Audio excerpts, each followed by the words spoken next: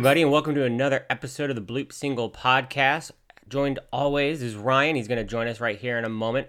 So happy that baseball is back. We finally get actual games, joys, and disappointments to talk to, and we're going to go through it in this episode. First, we're going to start with some league changes because, boom, another surprise right before the start of the season. Ryan's going to go over some different options that MLB has decided to spice things up. After that, we had a game yesterday. We faced the Diamondbacks faced the Padres, and so we're going to talk about our opening day, some of the theatrics, and also some about the team and the sport. Then we're going to look ahead. We've got the Texas Rangers and the Dodgers on the horizons after this 4-game stint with the Padres. Ryan, welcome back. How you doing, man? Hey, Rob. Happy to be having some regular season baseball. These games count, although I guess after last night, maybe we wish last night was still an exhibition game because there still seems to be some kinks to work out in the Diamondbacks lineup. But, you know, it's nice to sit down and turn on the television, find some Diamondback baseball, and, you know, knowing that these games count.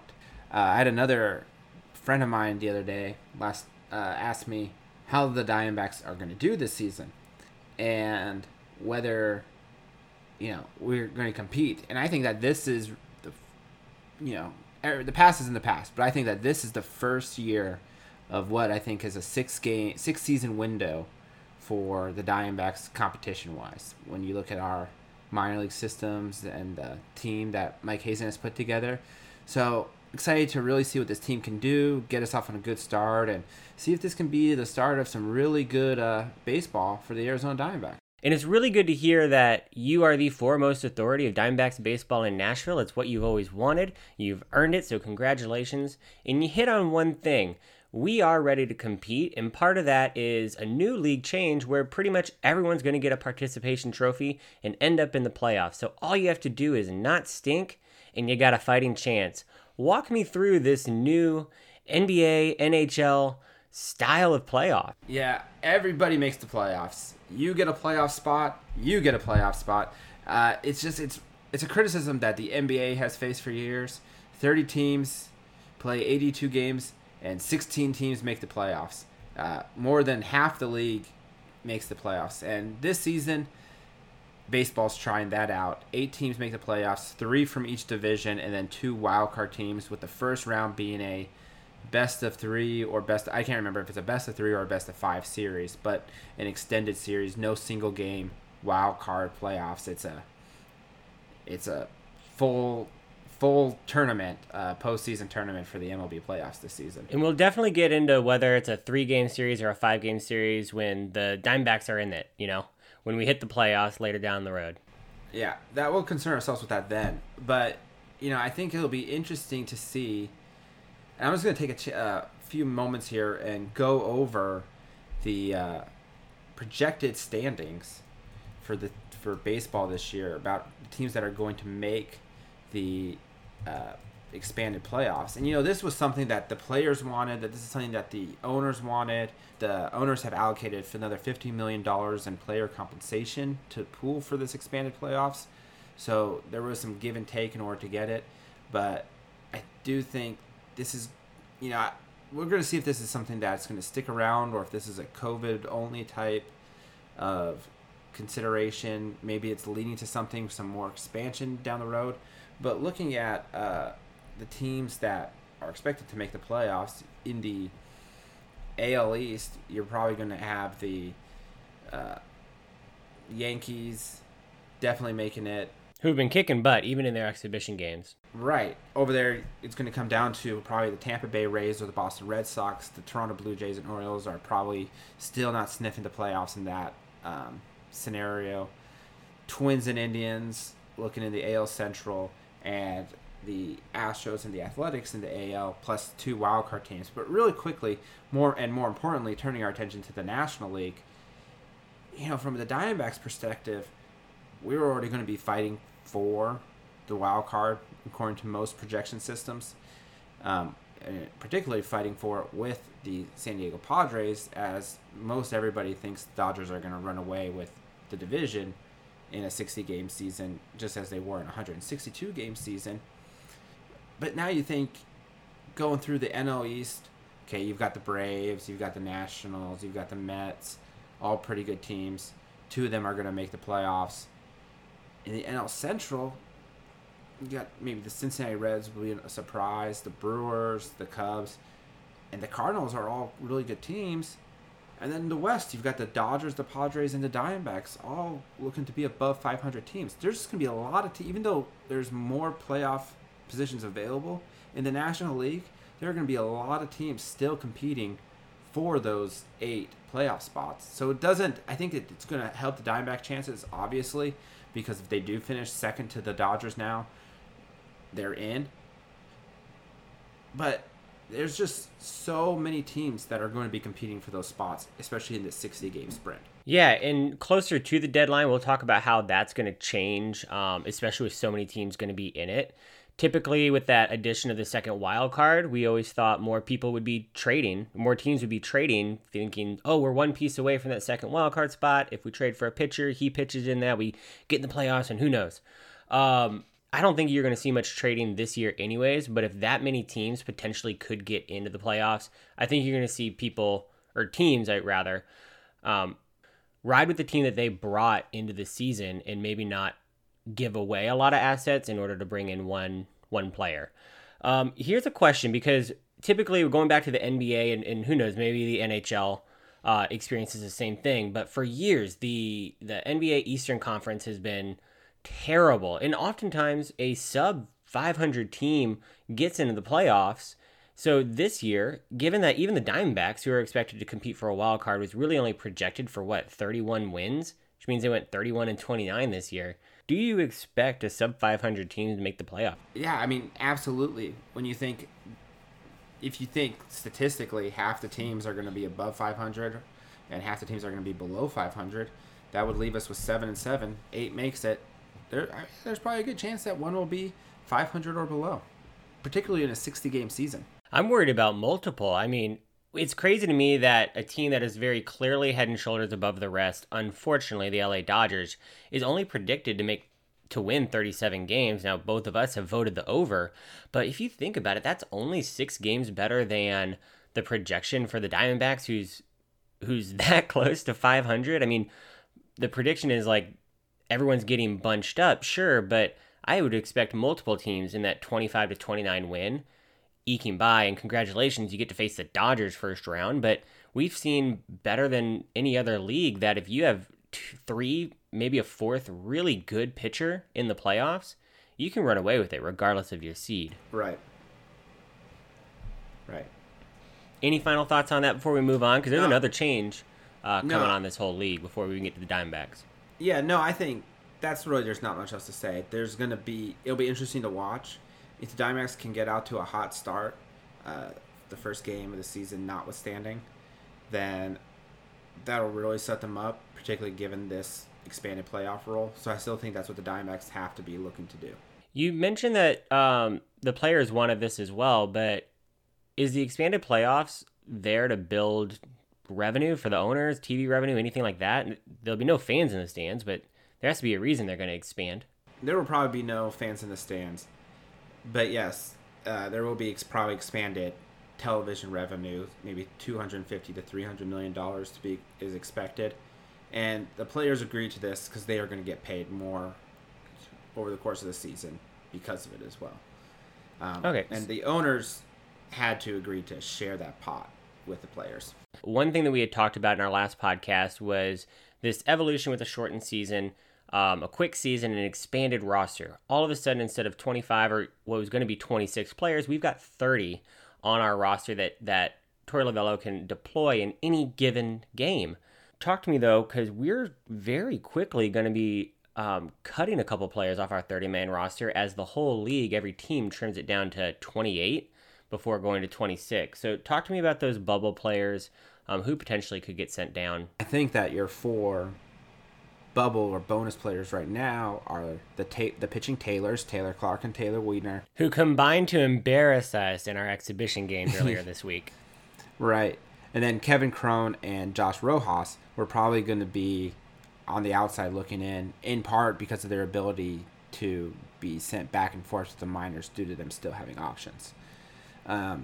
Kevin Crone in particular, he's got nothing left to show at AAA, so there's no reason for him to not be at the major league level. But with the expanded DH rules, he's going to get a chance to DH against some tough left-handed pitchers and see if he can put a couple balls into the stands for the ushers to go get them. It's those cardboard. If you get your cardboard face hit by a home run ball, I think you get that ball.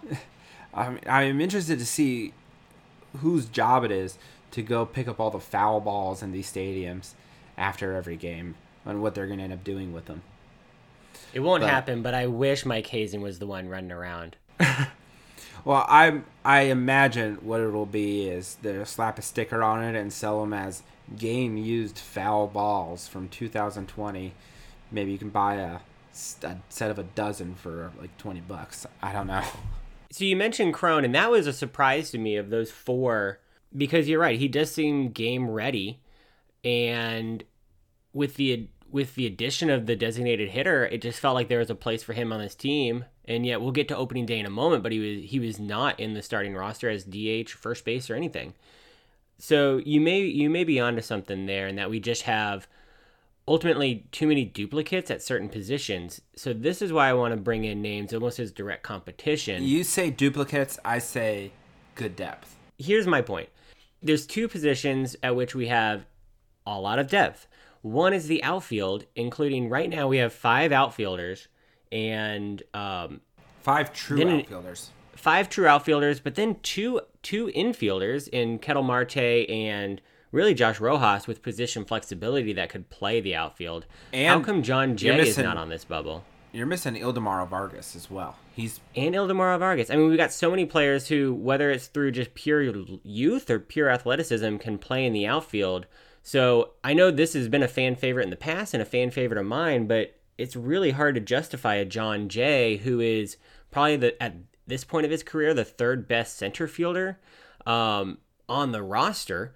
And then separately, Alex Young. I mean, you have one of the Taylors, Taylor Clark, going down, but frankly, he has a more lively arm than an Alex Young, and actually had more experience last year overall at the major league level than Alex Young. Yeah, I think Alex Young maybe has a better bullpen arm going forward. So as long as we keep our starting rotation intact, Alex Young probably fits on this team better than a Taylor Clark does.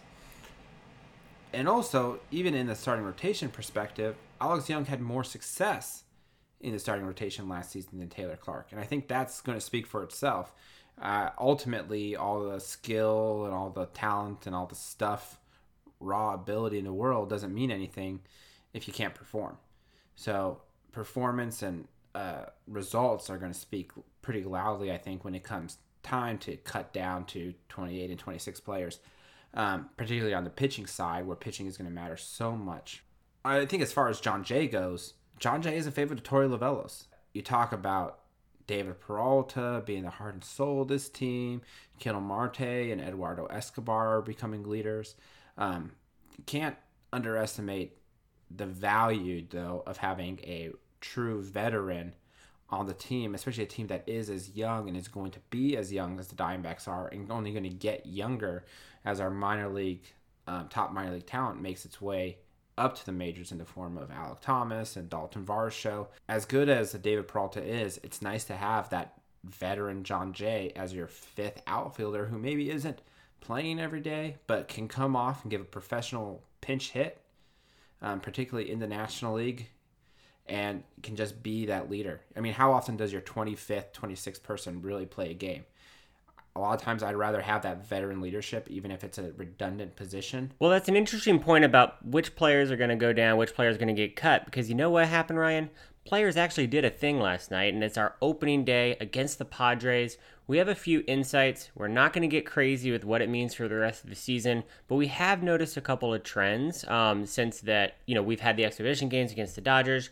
Talk to me about the first trend that you noticed with the Diamondbacks moving forward. The first trend I noticed was overall good pitching from Madison Bumgarner. Oh, yeah. It's nice to have a solid veteran pitcher fronting our rotation. I think we got used to seeing that with Zach Greinke.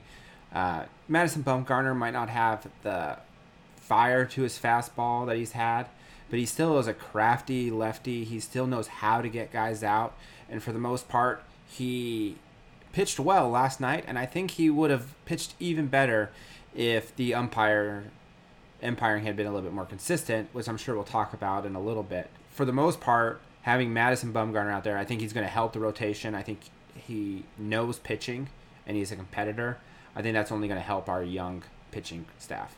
Well, hold on, because I appreciate the honor of Bumgarner, but I was wondering what you thought about our offense. Well, you said my first impression. The first thing I got was, hey, here's Bumgarner pitching 4 or 5 really great innings. Hint, hint, the batters.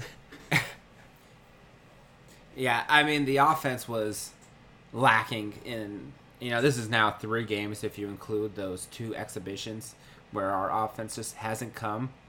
And you've had players here and there get some hits. I mean, Cole Calhoun with that home run, really, it's nice to see a hard hit ball like that. Ketel Marte had some good at-bats, had the early hit.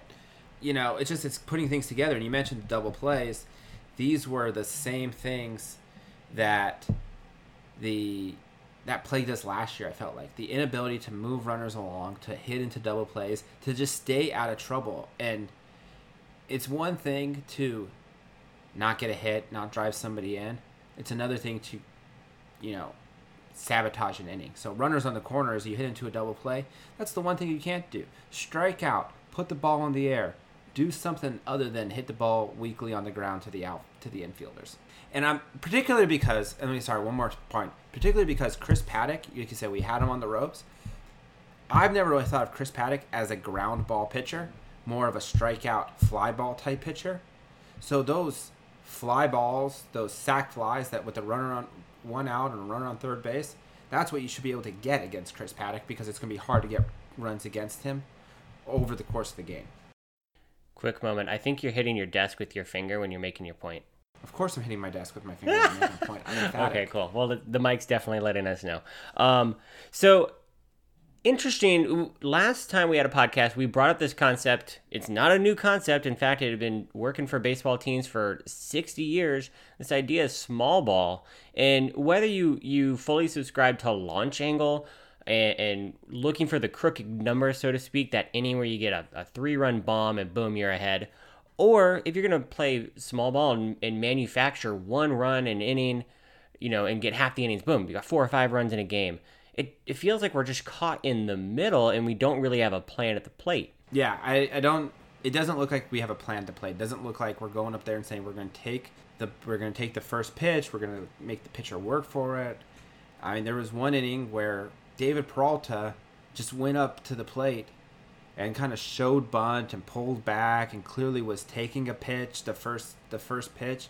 And I guess that's fine, but I don't know. I mean, just that whole show bunt to pull back to take a pitch, it seems a little odd to me for a player like David Peralta, particularly because that pitch ended up being an 88-mile-an-hour fastball or changeup down the middle of the plate. It seems like something that maybe if he stayed in hitter's mode, he could have identified as maybe something he didn't want to take and then jumped on it. I don't know.